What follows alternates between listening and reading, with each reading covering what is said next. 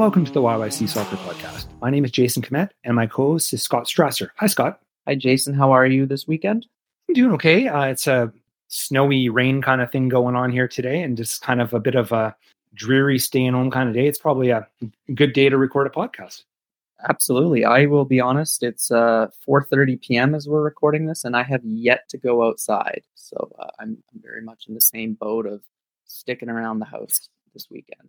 Just if you are a new listener, I always like to ask this. Scott, what is the YYC Soccer Podcast all about? We cover soccer in Calgary at all levels, whether that's amateur youth soccer or collegiate post-secondary soccer with the Dinos and the Cougars and the Trojans, or right up to the professional level, Cavalry FC. We talk about them a lot.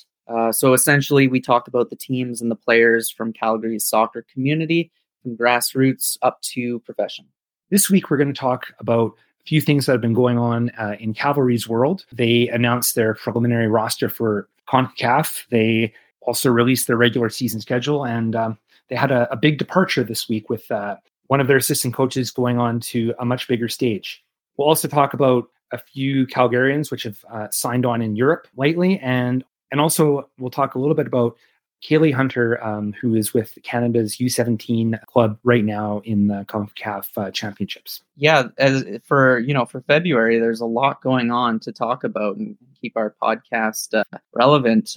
Definitely another Cavalry-centric episode with a few different things to discuss. But there's also some player movements that we're going to delve into a little bit. Grace Stordy, who we've talked about a couple of times, including in our last episode. She landed a pro contract in Portugal, and another player, Boeckx, and is with a team in Ireland, and there's a few other things to discuss as well. So I'm excited to delve into it. Well, let's start though with a bit of surprising news that came out of Cavalry's camp this week. I think this probably caught just about everyone by surprise, but Cavalry's assistant coach and technical director, Leon Hapgood, a former podcast guest of ours, is moving on to MLS and to NYCFC, where he's going to be an assistant coach.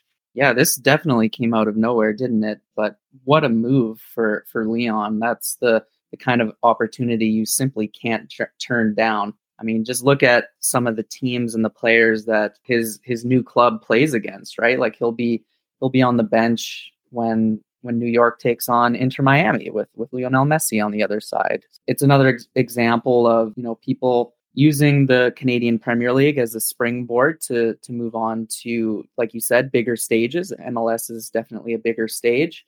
Usually it's been players, so it's a bit interesting to see an assistant coach make that kind of move. I was very curious what led to it, right? Like how did Leon end up on New York City FC's radar, and read through a couple of the press releases and announcements, and it turns out that Leon and New York's head coach Nick Cushing actually do go back quite a ways. They met 13 years ago when Leon was relatively new to Calgary and was involved with Foothills at the youth level, and Nick Cushing was involved with Manchester City's youth academy, and they came to Canada, or it may have been vice versa, and the Foothills team went to Manchester. But they've known each other for quite some time and have kept in touch and followed each other's careers. So this is a case, I think, of Nick Cushing tapping Leon to join the club, and what a move! Hey, like not just from the perspective of moving up to MLS, but the opportunity to move to New York and pursue your passion. I think that's just a really cool opportunity for him. Absolutely. What more could you ask for, really? Like glamorous city and bigger league and everything about it just is, it's one of those opportunities. Yeah, I think it would be really hard to let it go. And it speaks well for, again, this whole sort of mechanism that Cavalry has created. I know Tommy Wilden Jr. said before that, didn't he refer to it as sort of, we're creating a football industry here or something to that effect, where we're not only players, but coaches and that sort of thing. And well, we know Martin Nash moved on from here to go to York United. So I would say right now that if you are somebody who is ambitious and wants to move up in the footballing world, an opportunity with Cavalry is, there's a lot of examples of how being with this club gets you noticed. Yeah, absolutely. And I know there's been speculation throughout the Cavalry's run in the last few years, whether Tommy Wheeldon Jr. would move on, either join an MLS program or potentially be involved with Canada Soccer or something like that, right? For an assistant coach to make that move is maybe unprecedented. I don't know. I don't pay too close attention to what the other CPL clubs assistant coaches do. No, like we've said, it's a great opportunity for Leon. I think he'll definitely be missed, right? Like Tommy talked about Leon's impact probably 3 or 4 times in post-game press conferences, usually when asked about set pieces, right? Because Cavalry's been very prolific on set pieces throughout their 5-year history, and Tommy always credited Leon for the detail that he would pay when it comes to preparing Cavalry for free kicks and corner kicks and things like that. But beyond that, I mean, Leon's vocal, right? If you're watching the broadcast, you can often hear him yelling, right? And if you're at the stadium, you can't too. Like he's a very passionate coach, and he's definitely been a big figure in Calgary's soccer community, not just with Cavalry, but with Foothills over the years. So a big loss. I'm curious to see if anyone or who comes in to replace him. Yeah, that was the next thing I wanted to get to, is who fills that hole. It's a big hole because he was really involved in a lot of the tactical stuff, the set pieces, that sort of thing. And he's also been, Tommy's right-hand man, who kind of steps into that role and who fills in. Is it going to be more promotion from within, or are they going to look somewhere else? All the preparations going on for Orlando and this coming out of nowhere.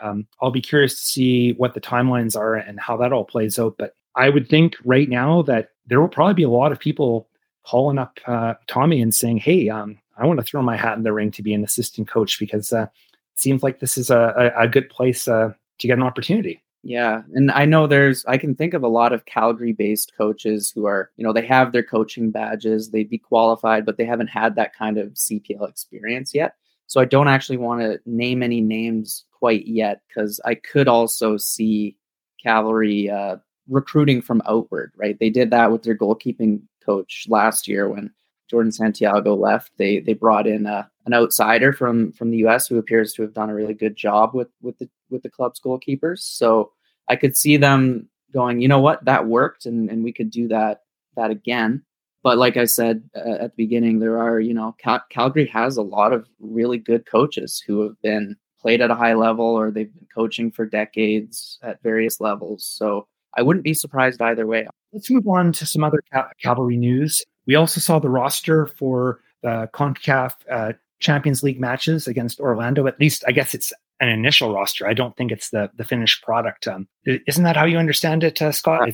This is a 21 player roster, and I believe you're allowed either 23 or 24 for that tournament. They have until February 17th to announce any other players, and I wouldn't be surprised if we hear at least one, maybe 2 more names, because I do think when I was looking through that roster, there were a couple of positions where I was wondering, who do they have for right wing, or who do they have for this spot?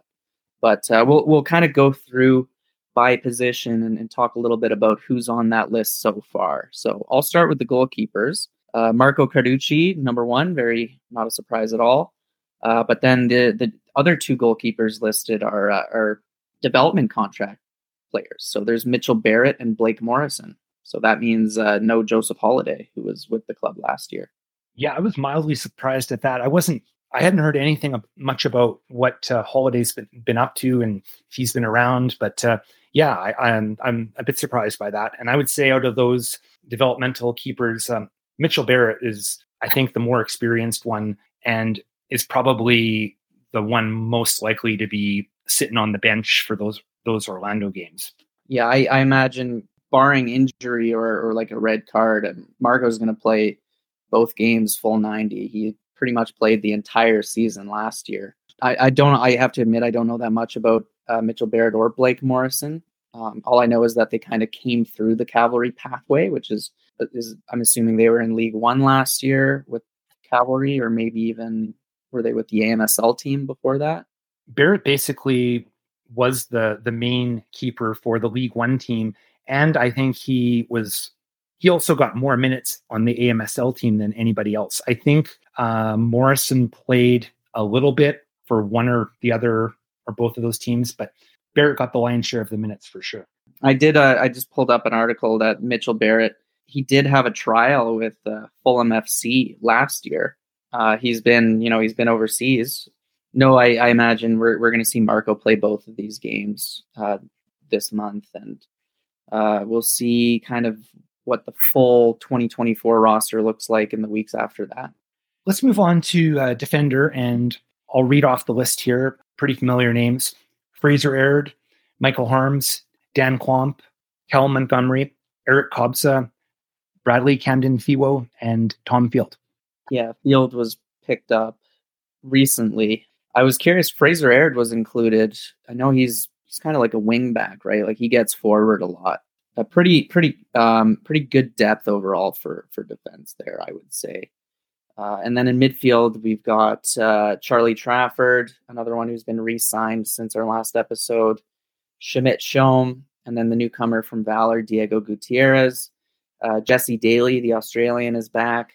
Mael Henry, he's back. And then a very familiar name, Sergio Camargo. That kind of rounds out the midfield. I feel like this is their thinnest position, and this is where I think we would see another name or two in the next 2 weeks, because that's not a lot of midfield depth. Although, like I said, I think I see Fraser Aird more as a midfielder than as an out defender. But yeah, that's just my thoughts.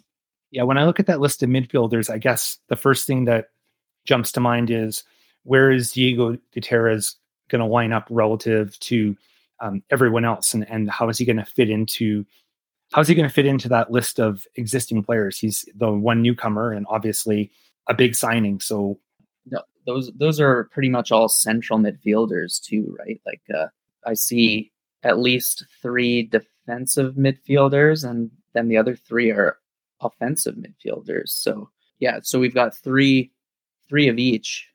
But none of those 6 are really wide players, right? Like none of them are wingers. Right. And then when it comes to the forwards, we have Leighton Brooks, the newcomer from Australia, which I think he's still waiting on his international clearance. Willie Akio, Ali Musi, Tobias Warshevsky, and Meyer Bevan. It's quite a list. Yeah, and here I do see some wide players like Willie Akio. I believe he's really comfortable on the left wing, and then Ali Musi again. He's kind of floats between midfield and forward, but I imagine he'll definitely. I think he'll be starting if he's fit. And then the newcomer is Leighton Brooks if he's cleared by then, and then the German who was previously with FC Edmonton, Tobias Warshevsky. And then New Zealander Meyer Bevan coming back. So, yeah, good talent up front, definitely. And I'll be interested to see who ultimately gets the nod to start. It is coming up. It's creeping up on us. Just like you said, I believe the deadline to add is February 17th, and we could see something happen between now and then. I also want to mention in this press release with this 21-man roster, it was also announced that Ethan Beckford has been transferred to a club in the UK, so he won't be back with Cavalry this year. No, he was, I believe, signed on a multi-year deal after really excelling in the 2022 League One Ontario season. I think he was scoring like a goal a game that campaign, but he really didn't find his footing with Cavalry, at least in terms of finding the back of the net. He had some really, I think, strong performances, but he just had a lot of bad luck when it came to putting the ball in the net. He didn't score. I know he hit the post maybe once or twice, and it looked like his confidence was cracking when he just wasn't scoring. And I think in the last several weeks of the season, he kind of either out of favor or he was injured, but he just wasn't getting subbed in anymore. So it wasn't too surprising to see that he's not going to be with the club this year. Staying with Cavalry, also the entire Canadian Premier League schedule was announced, and we found out that the home opener at Spruce Meadows this year is on April 28th.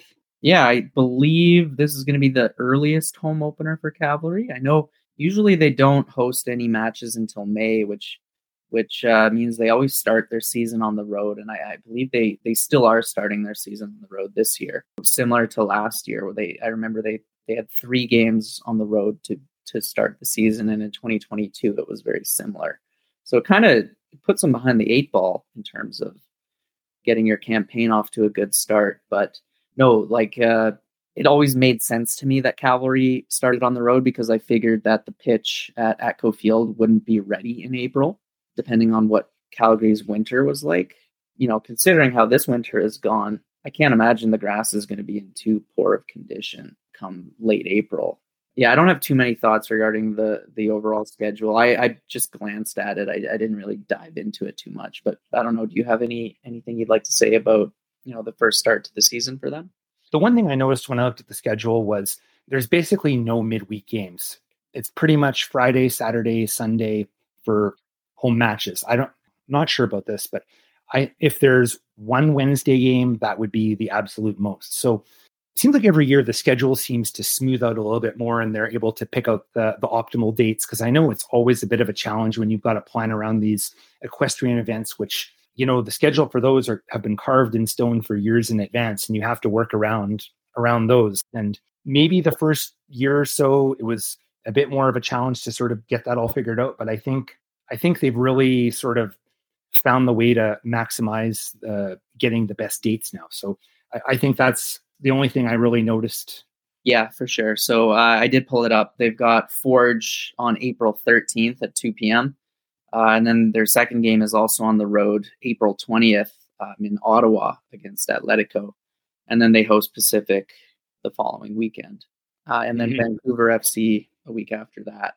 Yeah, I mean, weekend games are obviously better for atmosphere, and they draw bigger crowds typically. So it bodes well for the attendance. And I think attendance is so important for Cavalry when it comes to their reputation, right? Because so many people come to a game, and when the stadium is full, it's just so much more exciting, and that makes them want to come back. Whereas if your first game is like a Wednesday night that only 2,500 people go out to, you'll be less inclined to go back again, even on a weekend. So, and yeah, like you said, that's hard to work around when you have these big international equestrian events, but they seem to have found their rhythm and found a balance for that. Got one more story with the Cavalry angle. It's been reported that Nico Giantopoulos is back in Calgary, and he's training with the Cavs. He's currently not signed by anyone, not by the Cavs or anyone else, and he's not on the CONCACAF roster. What do you think this is all about, Scott? So he has left York United. Is that confirmed? Well, he's unsigned. He's a free agent. They could pick him back up, or he may go somewhere else. Hey, what I understand from reading a couple different things is that York has offered him contract, maybe more than one contract, but they haven't come to terms. Yeah, they're either at an impasse, or there's something else going on. But he is a free agent as of now. Well, I really don't see him being willing to be a backup again. He was, maybe not all of our listeners know, he was Cavalry's backup in 2019 and in 2020 as well. But he's really established himself as a starting goalkeeper, right? Like, he has that caliber. He's been with York for 3 years now, 3 years. Yeah, 21, 22, and 23. I imagine he's just keeping fit with familiar faces, right? I'm sure Tommy would have had no objections if he was asked by him if he could train with the Cavs for a bit. But again, I'm just speculating. I don't know how that kind of thing works, but I don't anticipate an announcement that Nico's come back. I would be shocked if he came back. It really doesn't make sense. The team has a salary cap, and a backup keeper, there isn't a lot of room to spend a lot of money on a backup keeper. So I don't really see what the enticement would be. Come back to Calgary and play less, get paid less. It doesn't really add up from that standpoint. So at least partly to do with the fact that the Cavs have started training a bit earlier this year, and it's an opportunity to train with a pro club now, as opposed to trying to keep yourself fit kind of on your own. I will throw it out there for crazy theories. There's only one other possible explanation as to why you bring him to town and why he would be hanging around the club, is that if for some reason there was a thought that the Cavs needed a new number one. Yeah, you think so, hey?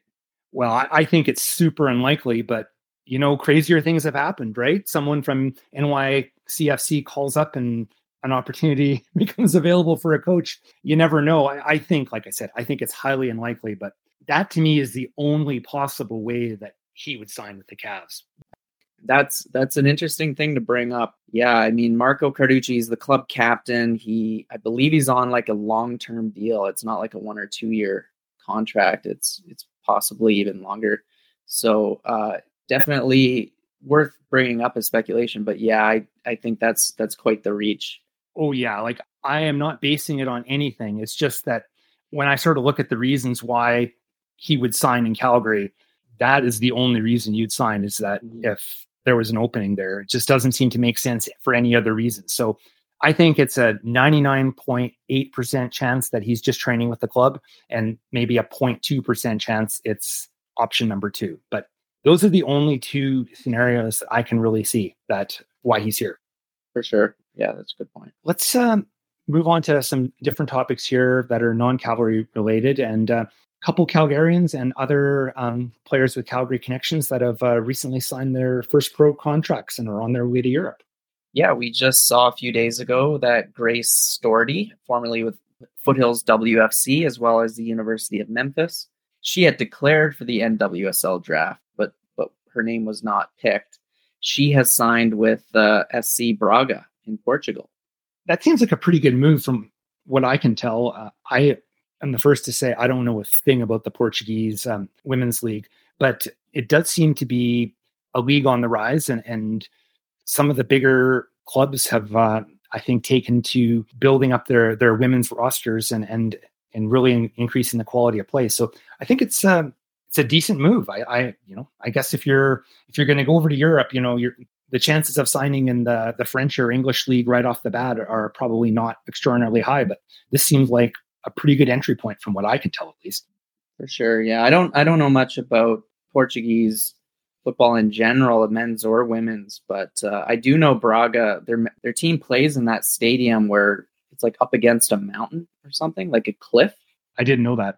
Yeah. If you pull them up on YouTube or something, I believe it was a Euro 2004 stadium. And it's just a very unique ground because on one side, they just have this huge rock cliff. I don't know if the women's team plays there, but that's the only thing that I really know about Braga. Yeah, I'm sure it'll be an adventure, right? Like from professional soccer standpoint, as well as just from a lifestyle perspective. It's a great opportunity for Grace. I've mentioned a few times on the podcast, but in the games that I went to last summer, the WFC games, she was probably the player who I thought had the biggest impact. I know Maya Jones, she was banging in the goals every game, but I was really impressed by Grace Stordy on the right wing. Just her immediate impact when she'd get on the ball, her ability to beat her defender and whip in crosses was quite impressive. So I was wondering if she'd get picked for the NWSL. She didn't, but looks like she still managed to